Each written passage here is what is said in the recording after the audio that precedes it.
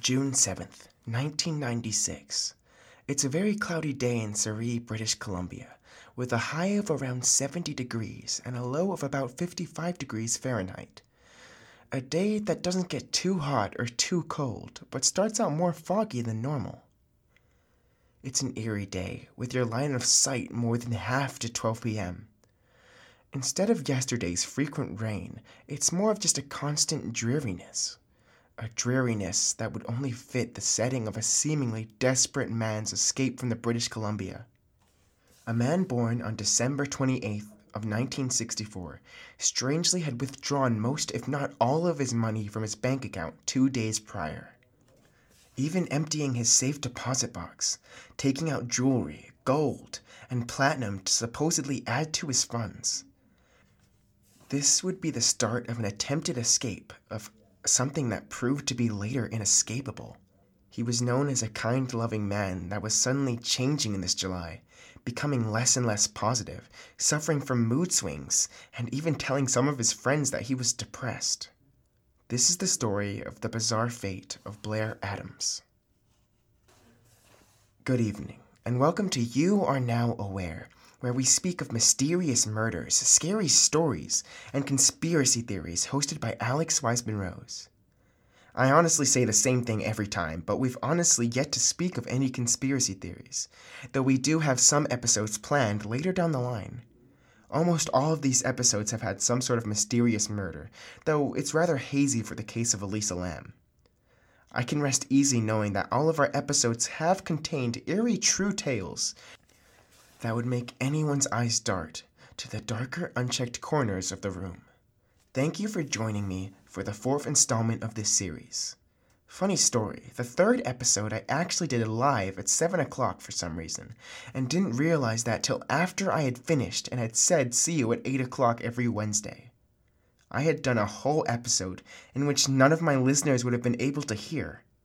I quickly went to the Worcester recording studio, which I was using for the first time, and recorded it again. There I would upload it quickly to Apple Podcasts, the iTunes Store, iHeartRadio, SoundCloud, and YouTube. We really are across most platforms. We're already on our 4th episode, and I'm quite happy with how far we've made it thus far. To many more frightening stories. This episode will focus on the unsolved murder of Blair Adams, a man found murdered at age 31 in Knoxville, Tennessee, due to an abdominal perforation. A man that seems to be acting unlike himself in the days leading up to his death.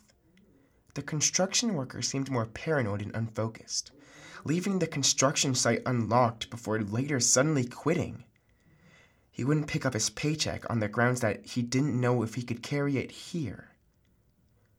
It was never clear what he meant by here.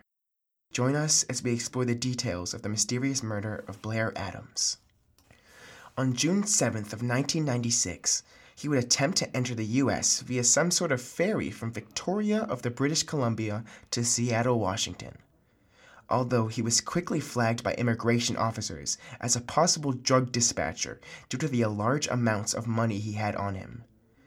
He was actually found to have been convicted of drug and assault charges before and was therefore denied entry into the United States of America. On the early hours of July 9th, Blair Adams was found attempting to cross the Canadian border via foot by Border Patrol officers while on the Pacific Highway border crossing. It was noted by officials that he seemed to be covered in what seemed to be medium to small-sized scratches and nicks all over his legs and hands. It was possible he got caught in some sort of prickly bushes or fell onto something, or had possibly even just been attacked by a smaller animal. Officers also noted that Adams had matched the description of a man implicated in automobile theft, and as luck would have it, that stolen car was found near the Pacific Highway border crossing. Blair Adams would deny his involvement in the car theft and was left alone due to a lack of evidence. Even though he perfectly matched the description, and once again, the car was closer by him. But then again, if he really hadn't been traveling through the area for that long, why was he covered in so many scratches if he had taken a car? Though there were forests nearby, they weren't exactly in his path he seemed to be taking, even by foot. Somehow, On July 10th of 1996, via an automobile rented from the Vancouver International Airport, he managed to enter the United States. Arriving in Seattle, Washington, he would quickly purchase a round-trip ticket all the way to Frankfurt, Germany at the Seattle-Tacoma International Airport. It has come to light that Adams actually had contact in Frankfurt. He had been a worker of his stepfather's construction company, which was working on a project in Frankfurt. He had also even dated a woman there, which he would later admit to police that he had no plans of contacting her on his planned visit. Blair Adams would then suddenly trade his credit from the Frankfurt flight, forsaking it, to get a one-way ticket to Washington, D.C. Quickly and seemingly eagerly, he would arrive and quickly rent another car from the Dulles Airport at 6:45 a.m. The next report of Blair Adams would be when a motorist would report that his car had backed into his motorcycle, causing minor damage to the motorcycle on U.S. Route 250 in Troy, Virginia. The motorist noted that Adams did seem nice, but also seemed to be in some sort of hurry. Soon, Adams would be seen in Knoxville, Tennessee on the evening of July 10th, the location of his later murder. The first sighting of Blair Adams here would be by Gerald Sapp, an interstate repair service driver who had been called by Adams to help him get back into his car since he was locked out. Gerald Sapp would quickly notice that the key Adams was using to enter the car was actually of a different type of car. Unknown to the interstate driver, it appeared to belong to the car he'd abandoned all the way in Seattle, Washington. Gerald Sapp would tell him that this wasn't the correct key, and that he should check his pockets for the right key, but Blair Adams seemed to insist that this was the correct key to his car, and refused to check his pockets. Sapp began to feel as if Blair wasn't in the right state of mind, and had Adams' car towed to a nearby repair shop. Blair had been dropped off at the Fairfield Inn in Knoxville, Tennessee. After arriving at the inn, Adams seemed to be beyond nervous and partially even frustrated.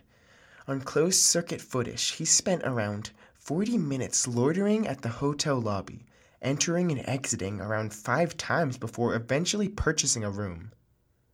According to employees, he was acting paranoid and agitated.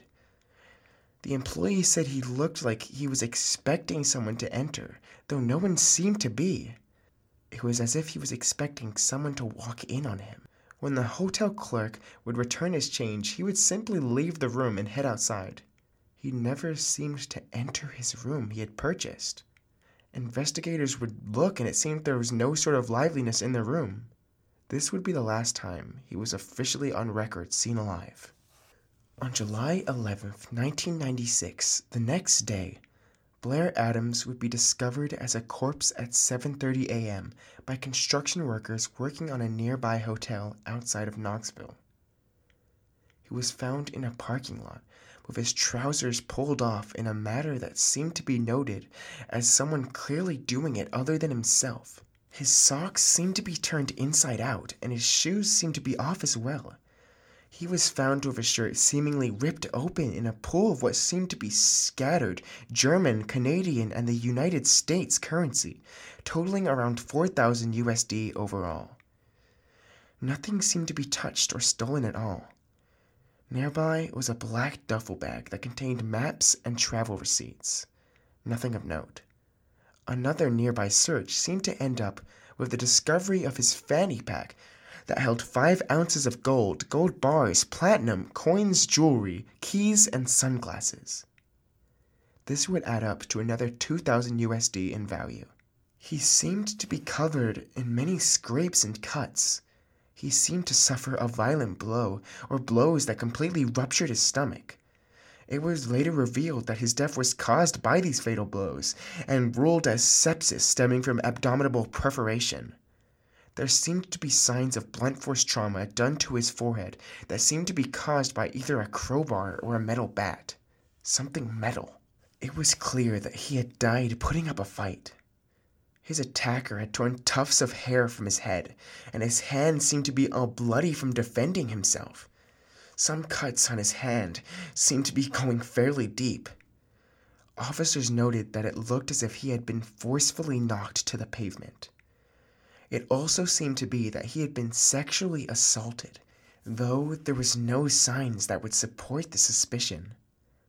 There were also no signs of alcohol or any other substance in his system at all during the time of his death. Police would soon be on the case, though seemed to really not have a clue as to what had happened. Police began to speculate that his death had been sex-related due to the nature of how his body was found, aka since his body was found almost entirely nude. Officers scoured the area for any sort of murder weapon, but searches all came up empty. The only sign of DNA evidence seemed to be that he had been holding onto a strand of long hair.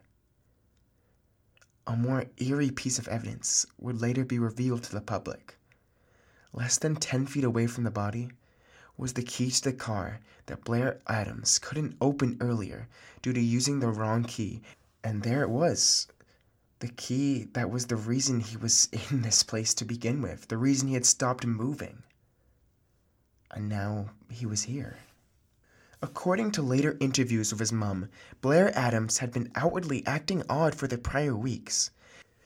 He had been more irritable, sporadic, and seemingly paranoid on the weeks before he fully left Canada. She would regretfully tell interviewers that Blair Adams would never open up to her no matter how much she asked, refusing to say what had been ailing him. She was only later given one clue by him, and he had said that someone had been spreading rumors about him. According to close friends and backed up by family, he had suddenly stopped attending Alcoholics Anonymous meetings, even though he had been sober for over 2 years. Around exactly 2 years by the time of his death. It was clear that there was no alcohol in his system or any sort of illegal substance. Whatever was making him act like this couldn't be credited as some sort of substance abuse. He had also allegedly told some of his friends that someone was after him and trying to kill him. The only possible lead was what seemed to be a feminine scream that was heard at 3:30 a.m. on the night of his death by a nearby security guard. A short scream that ended as quickly as it began. After overcoming his alcohol addiction, he seemed to be a changed man. Friends described him as fiercely kind, loving, optimistic, and a hard worker. He seemed to spend most of his time working and was an unmarried man that seemed to work hard. After overcoming his alcohol addiction, he seemed to be a changed man. Friends described him as fiercely kind, loving, optimistic, and a hard worker. He seemed to spend most of his time working and was an unmarried man that seemed hard to unlike. Why was someone or people after him? It was later revealed that on the night of crossing the U.S. border, the second time, that he had asked one of his friends to help him cross the border because he believed someone was trying to kill him. His friend, a supposed mother, was unable to leave her kids and help.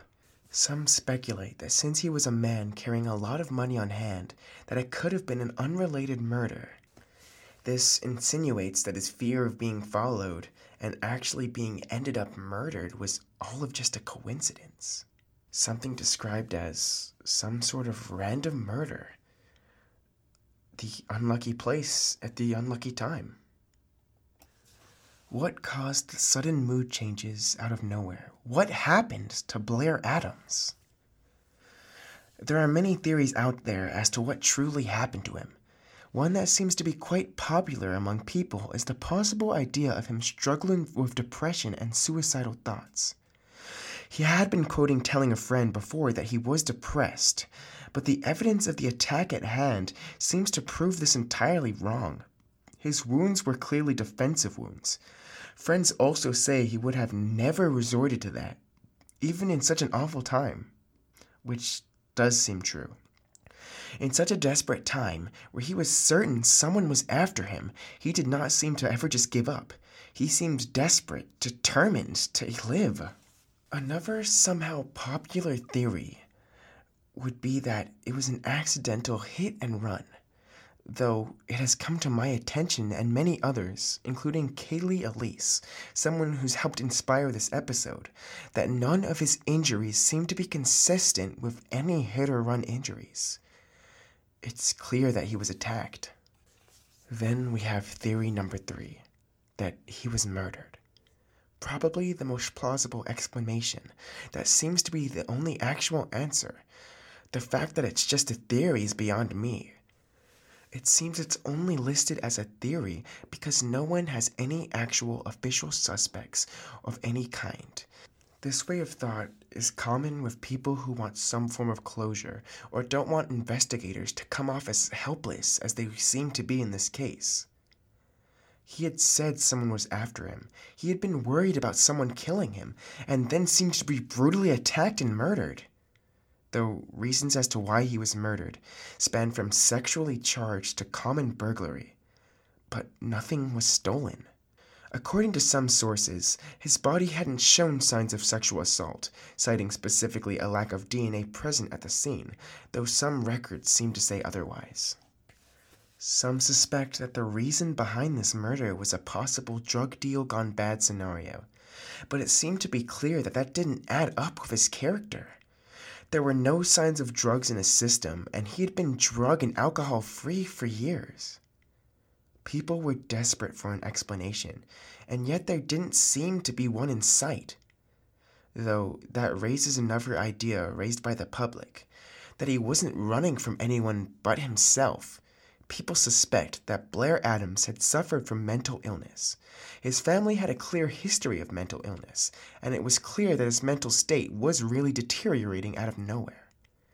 But why would that lead to him getting murdered? Could his death be put up as coincidence?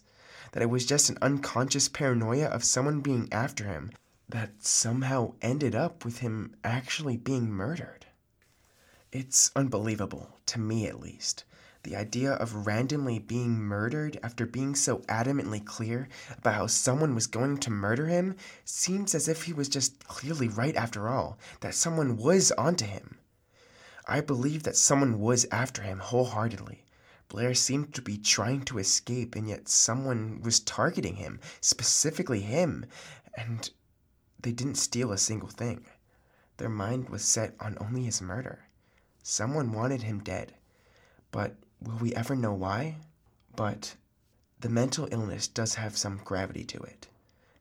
As stated before, he refused to check his pockets and seemed nuts to the interstate driver that had discovered him earlier, refusing to even check his pockets to look for a key, seeming mentally unstable. In an interview with local law enforcement conducted in 2010, it was revealed that the Knoxville Police Department had never received a credible tip in relation to the murder, and yet there was a complete sketch of a suspect in which a man and two women claimed to have witnessed Adams speaking to outside of Cracker Barrel before his death. Some people from Tennessee claim that he was with someone at the restaurant on the night of Wednesday, though there is no official evidence backing this up at all. Official records, that's two. Unofficial records would reveal a new side to the case. A user posting on some form of online discussion would credit herself as the friend of Blair Adams that seemed to be regularly receiving letters as Blair was working in Frankfurt, Germany as a construction worker. According to these letters, he had apparently gotten involved with a young girl that was either 17 years old or 18 years old. She insinuated that someone had followed him back to Canada, someone unhappy with Blair being with this young girl, and intended to do him harm. This is someone online who hasn't been verified at all, but it actually checks in with Blair's story of saying that he did have a girlfriend in Germany, that he was seeing. Though with nothing verified, who knows? This could easily be someone who just wants attention and knew the information of him having a girl in Germany. Though, who knows? It's possible with the little evidence we have, nothing will ever be found of the Blair Adams case. There's nothing to work on here, and there haven't been any updates on this closed case for years. This poor family is going to have to deal with the mystery of what happened to their son for who knows how long. His killer is still out there, and no one knows the true motivation behind the killings. Whether it was a hit and run, a bad burglary, gang violence, a drug deal gone wrong, a seemingly random murder, or that he really was being hunted down. If we could only know why, a question that could open the case and turn it completely on its head. If only. Thank you for listening to my podcast, and remember to check in every Wednesday at 8 p.m. If you unfortunately only caught the latter end of this podcast, know that you can listen to all of it soon after it's fully re-recorded and put on Apple Podcasts, iHeartRadio, SoundCloud, YouTube, and the iTunes Store, all under You Are Now Aware. If you wish to contact me, you can contact me at the following email, awiseman-rose23@worcester.edu. Again, that's awiseman-rose23@worcester.edu. This episode's information came from an article by Knox News, a page on Blair Adams on the Unsolved Murders wiki page, the Blair Adams Wikipedia page, and a video on the unsolved case by Kaylee Elise. Give yourself a pat on the back if you stuck through this whole episode and now know that you are now aware. I hope this sticks with you, and you know now that someone could be after you, waiting, following, with one thought on their mind. The thought and urge to take your life. Stay aware, my friends, and remember, they are always watching.